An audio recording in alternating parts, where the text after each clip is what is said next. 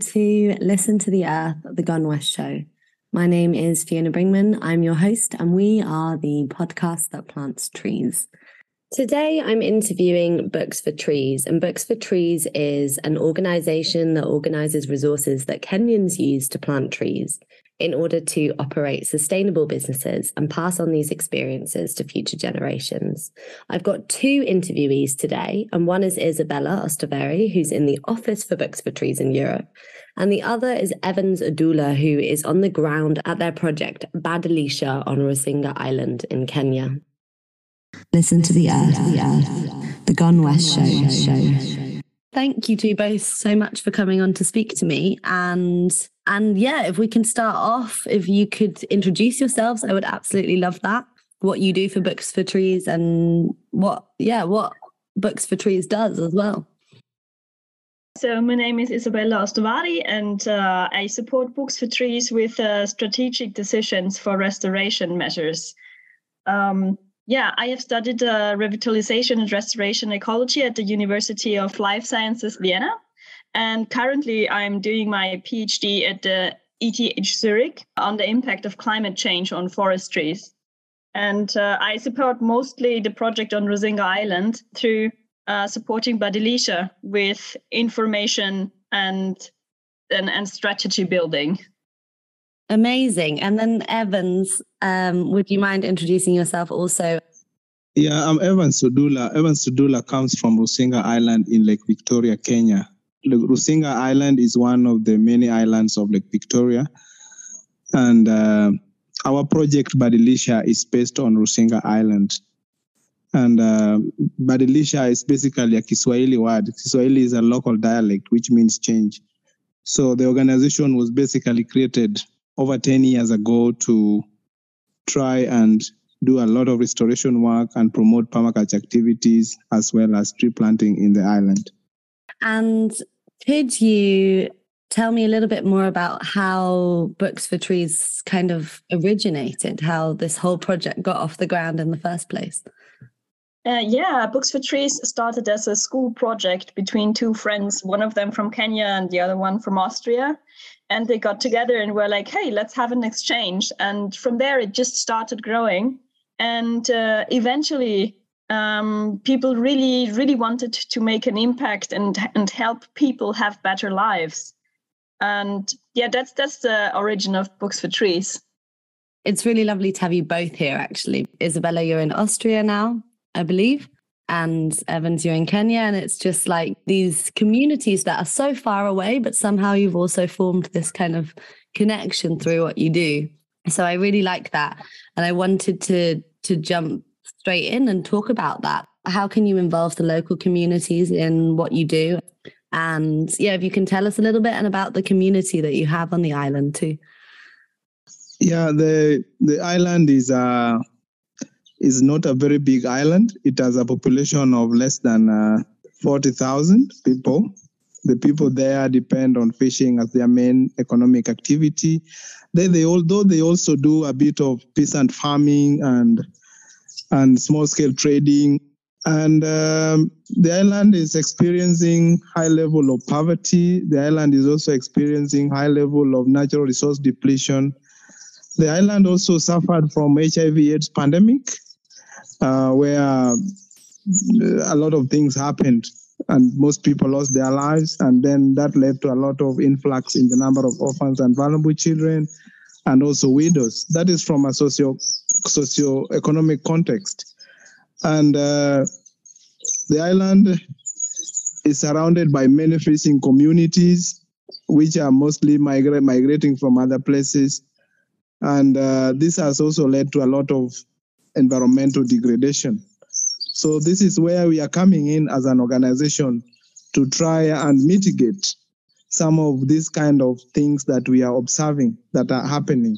And that is why we coined the word Badilisha. We look at the word Badilisha to respond to those changes. So as an organization, which is to enhance change, we are working from a bottom-up approach where we are involving the communities in all our work that we are doing. We have small community subgroups in all our projects that we are doing. Professionally, I'm a social worker. I do community development. I'm doing my bachelor's degree in community development. And that has really exposed me on how to work with communities. And we are involving communities and vulnerable groups in decision making, like the widows, the women groups, the youths. So we are trying to involve them in decision making, like planning, implementation, financial management. We get feedback from them, and we ensure that their ideas and their feedbacks are incorporated in our future activities. So that way we are trying to ensure that the project is really participatory. The project is really participatory and not really from up to bottom. For example, we have tree planting with schools. We have teachers from the schools involved in the decision making, what we can do to improve on the work. We also have permaculture work with farmers. We have committees with farmers. These farmers, their views we take about the technical ideas they need, some of the materials they need, some of the challenges they have, and then we address them. So if you look at our structure, the management structure, it is quite representative in terms of decision making and feedback and the flow of information. So that way, I really believe that cooperation and community partnerships is a critical ingredient in running successful programs. Thank you. Could you tell me a bit more also about the what you feel the importance of education is? How do you think education can be improved to include more focus on our environment, on our natural world? You know, Fiona, knowledge is power. When you are knowledgeable, you are very powerful because you know what you are doing. You know the reason why you are doing those things. And when you educate people, like in Africa, they say when you educate a woman, for example, you have educated the whole village because then the information is disseminated.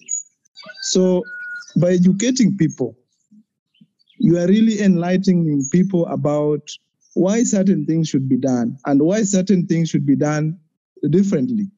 For example, in Africa, the knowledge about climate change and the impacts of climate change is yet to be really understood by the local people. The information is just plant trees, just do this, but then the people don't really get to know why should we plant trees? What is really this issue of carbon? Having people who are trained, having people who are knowledgeable, makes people to understand the reason why they are doing things. For example, in schools, we tell people about use of local resources. For example, manure, farmyard manure, compost manure. We do it practically so that they see that it is better to feed the soil and to feed the plant. When I say we feed the soil, it means you are just getting farmyard manure, you are getting compost manure, and you feed the soil. And then the soil later feeds the plant.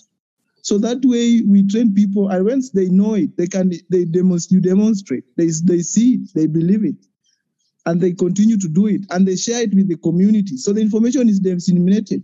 I call it the snowballing effect. It goes to other people. When you, for example, teach schools about food forest, how to create a food forest, the layers of a food forest, this information goes to them, and you go to the homes, you find the children setting up small food forests in their homes. So that is the power of knowledge. That is the power of education. You do practical things. You do demonstrate. And that it is not just for the people you have trained, but the information goes out there because there are people, when they see something, they believe it. And that way, I believe that knowledge is a really powerful tool in changing people's mind. Thank you. I really also think it's important what you were talking about, this conversation, that we share our knowledge. It again comes back to this community, that it's not just one person saying, okay, this, and this, but that we bring together lots of people who have worked land, and then we have a conversation, as you say, why are we doing this? How are we doing this? What's the best way? So that's really beautiful. And I think that's something also that your company kind of embodies, right? Isabella, you were telling me before about the conversations that you have with each other. Have you been over to the island yourself? Yeah, I have been several times to the island. I mean, I try not to go so much because, I mean, first of all, it takes time. But the more important issue is that every time I go, there's a huge amount of CO2 blown into the atmosphere. And also, I think that restoration should be done and led by the people who are living where the land is restored. So I'm really only an external person to, I mean, sometimes take a more systematic view of this whole process. But I'm not involved in implementing the measures. I'm not the one benefiting from the measures. And I am not the person suffering from measures that were taken that were not correct.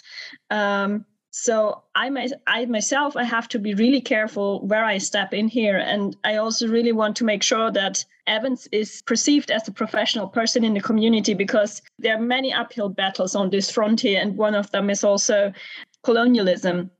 So I notice if I get too involved with the community or with farmers, that would take away from Evans as a professional, which I don't want. So what I try is to work mostly with Evans and try to share my experience with him and broaden his view of things that he might not have seen yet, because there's so many different parts of the world. And I mean, even some nature conservation concepts that are done in Europe and are now fairly established, they come from other parts of the world. So this is where where both of us are coming together professionally, me with a different set of experiences and him with a different set of experiences. And then together we can create something new that is beneficial. Absolutely. And I think that's part of the whole this whole kind of globalization movement anyway, is that we can connect. It's another way of connecting knowledge, no? That we can say, well, this works here and this works here, but let's see how we can converse and share ideas. Yeah, exactly. We just go and see and we share ideas. And Evans would know anyway if things I suggest wouldn't work. And I wouldn't know, but I have a lot of things to share. So just talk about them and then we figure it out from there. Yeah. What kind of, can you share a little bit more about some of the ecosystem restoration ideas that you have and the logical side of what kind of practices you can put in place to restore systems there? So a huge moment of realization that Evans and me had, I think it was even the first time I was on Rusinga Island about 7 years ago or something like that. And we were on the hill that we're now restoring since then. And we were talking about the past of the island, and suddenly previous programs came up, and I was like, yeah, but tree planting has been a thing for a really long time. Has it never happened on Rusinga?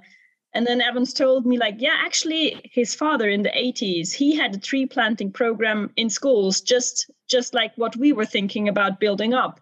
And then I wondered, like, yeah, but if there was a tree planting education program in the 80s, why are there so few trees here? And then he said, yeah, it's because the people who were in those programs, those children, they're now planting trees, but not on the commons that are important for everybody and that still everybody's using, but on their private land. So there are trees on the private land, but not on the common land.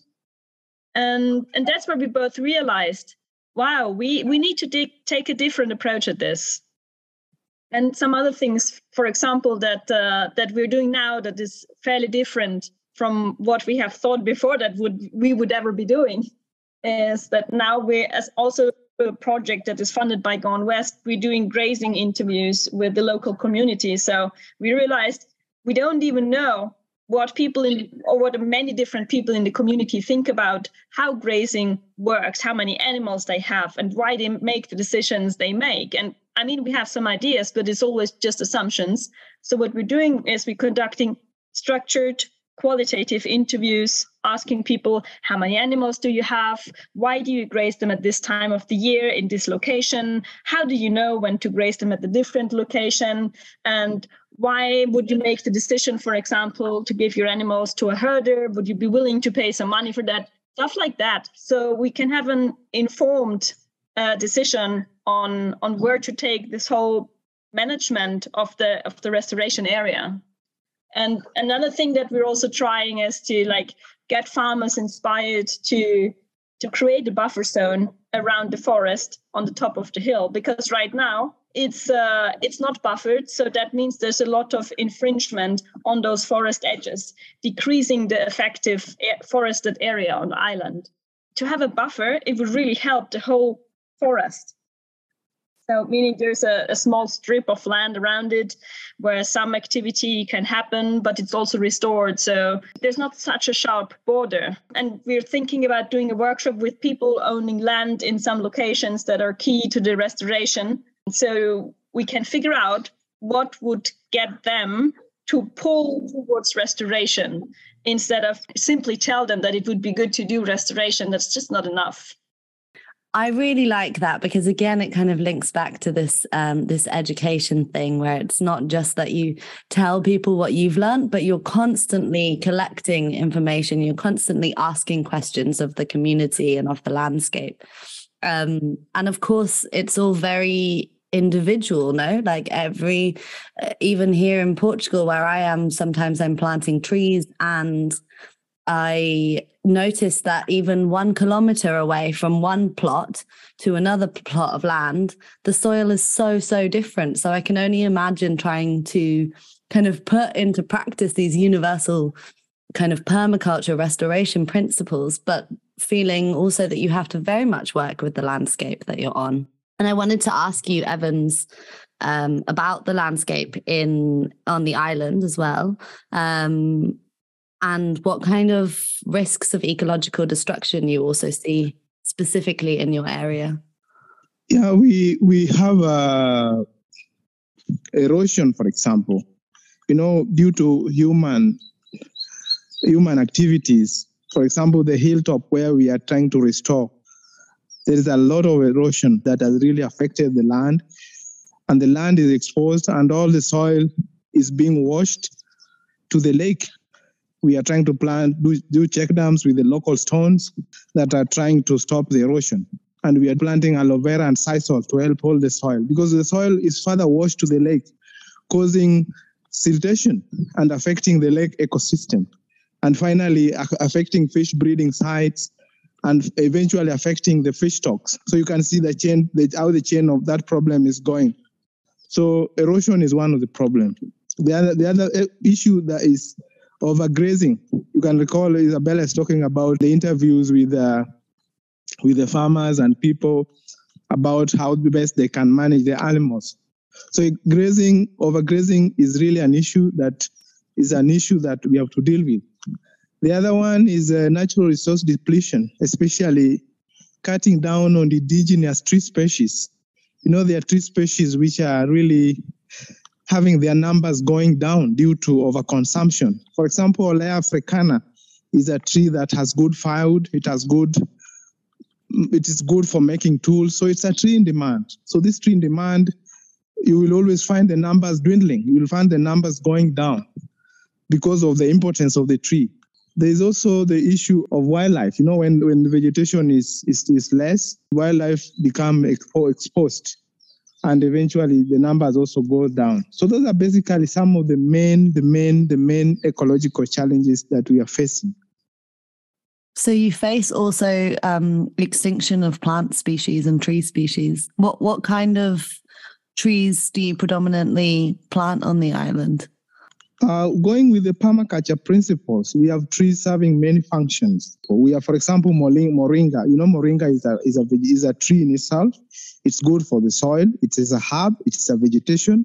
It's a vegetable. It is also, the seeds are also good for purifying water. So we are also going with trees that can serve many functions. Lucina is fodder. So we plant Lucina, we plant both exotic and indigenous. But we ensure that they serve many functions, but they are also tolerant to the soils. They are tolerant to the weather here, so that we reduce mortalities. I don't think I am not sure if you are conversant with them, but we plant casuarina, we plant the acacias, we plant the albizias, we plant different species.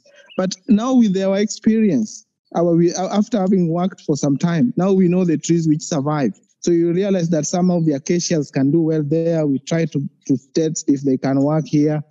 So basically we work with trees that can work here. And you mentioned also about food forests and education around food forests earlier.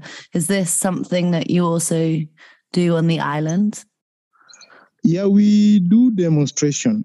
As a center, permaculture, Badilisha as a center is focusing on demonstration, is focusing on education.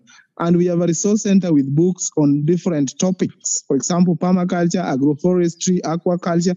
So in our center, we are demonstrating on a food forest. That is actually one of the elements that we took so that we could show people what happens in a natural ecosystem or a natural ecotheater can be mimicked and used at homes or in your farm to produce food.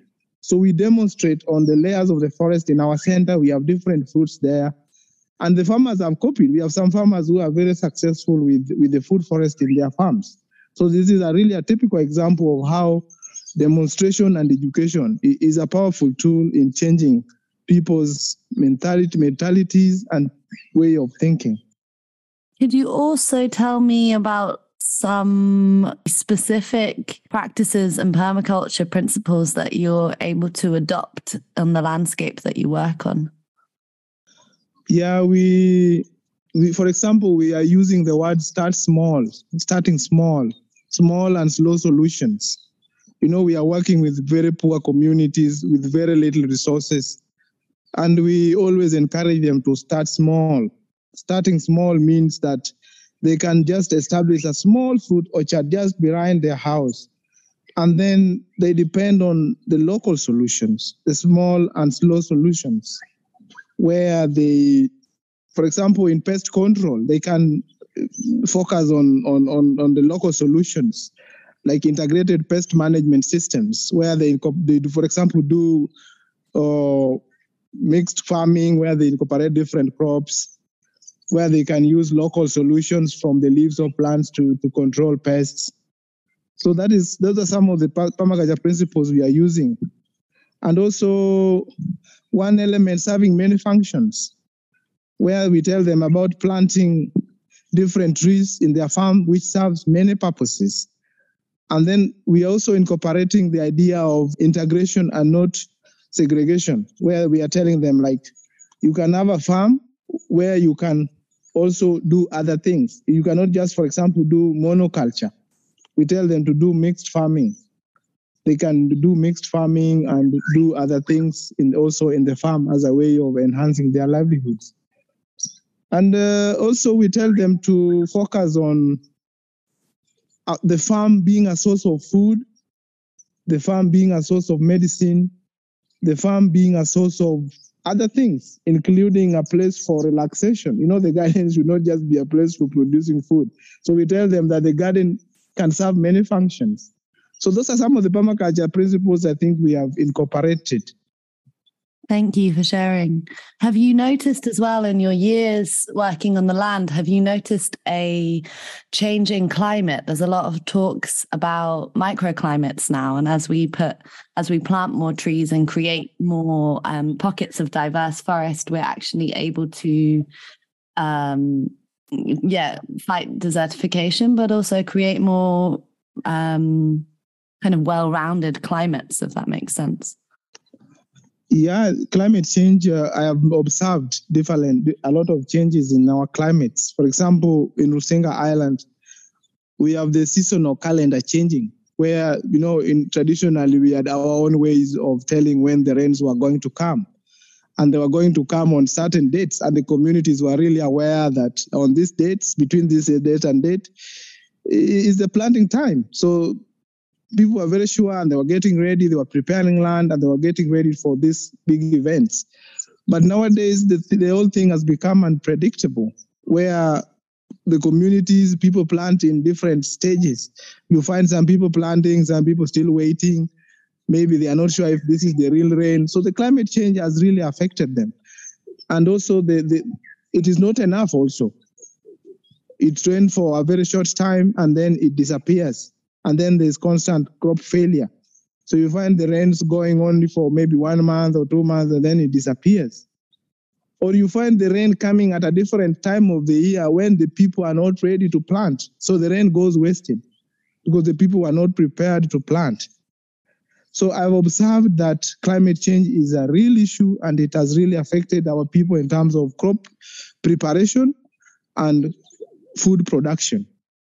And I think it also strongly impacts ecosystem restoration because, I mean, we try to mostly do natural assisted regeneration, but sometimes you still need to, that means you sometimes still need to plant trees. But it's really hard to plant those trees if there are no long-term rains for, I think now it has been almost 4 years. And it's really halting other restoration measures as well.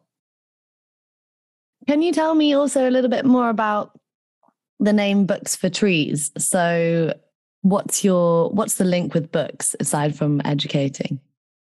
It goes back to the beginnings of Books for Trees, where to this friendship between those two guys. The friend in Kenya was like, we actually need some school books. And the other friend was like, okay, then let's provide some books if the schools plant trees. And that's how this whole exchange started. And from there it grew. But to this day, it's called Books for Trees, even though now we do many other things as well.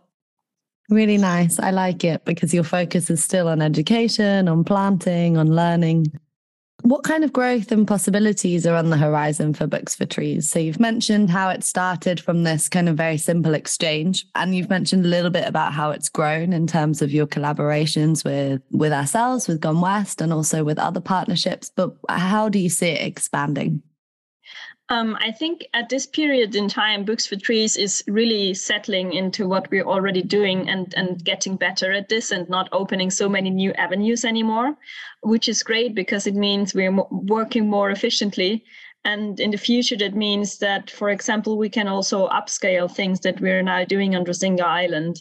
And last time I was in Kenya, I think it was 2 years ago or so, we actually went to another watershed close by called Gembe Hills that is just a few kilometers from Rusinga Island.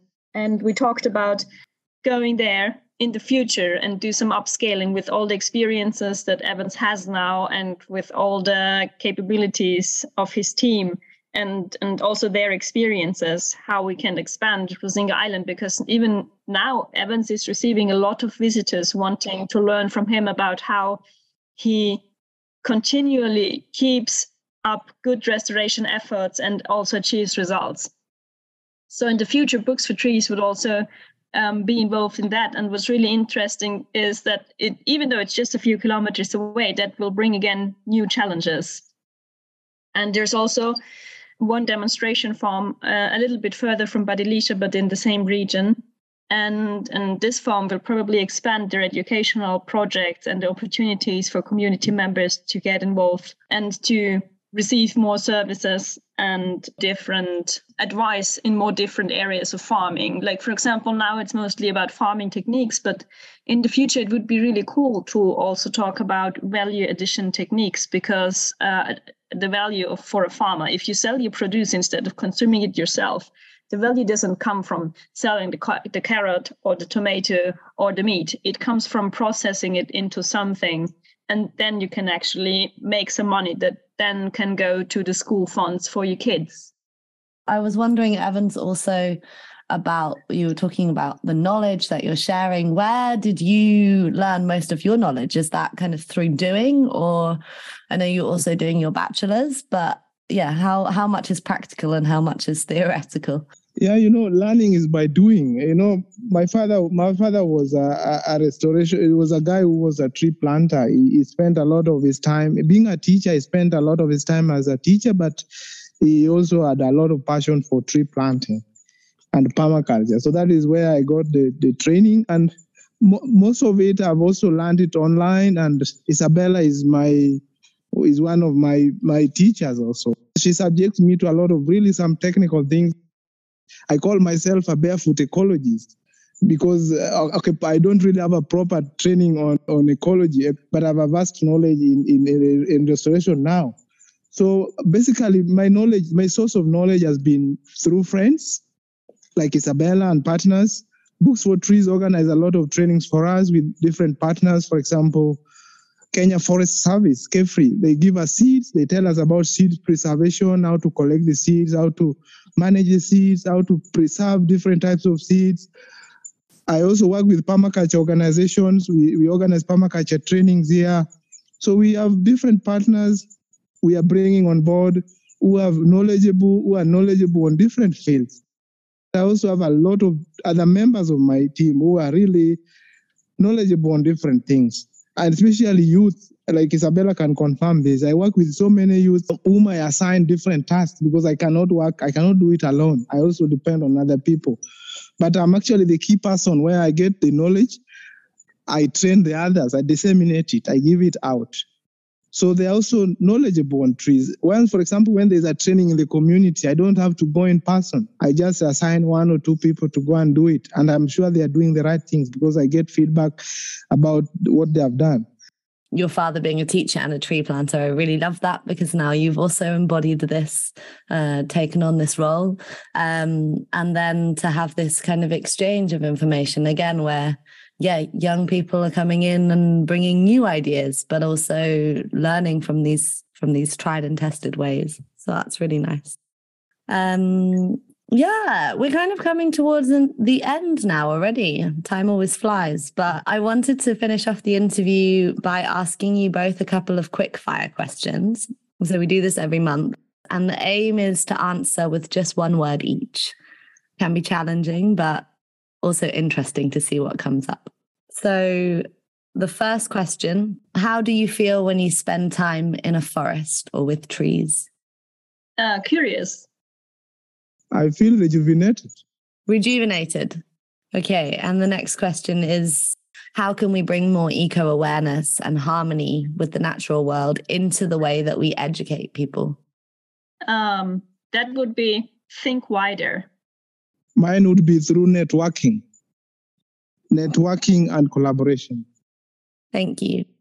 And then the last one is, how can we live a life that is more in harmony with the land? We should do things that work with nature and not against it. I can say there's need for system changes. A lot of systems, I think, should change, Yeah, I think this is a question I cannot really answer with one word. There's so many aspects to this. Like, I'm thinking, wow, farmers are under so much pressure, for example, and to live in harmony with the land, you need farmers because they are interacting with it on a daily basis. And people who are not farmers, they're just recipients of what farmers are doing. So, to sum it up in one word, maybe, or in one sentence at least, to live more in harmony with the land, you need to adapt to climate change. Thank you. I know it's a difficult question to answer in one word, but I love to kind of unpack the complexities of it and then come back into the simplicity. So adapt, I guess, would be your word. Yeah, absolutely. It would be adapt.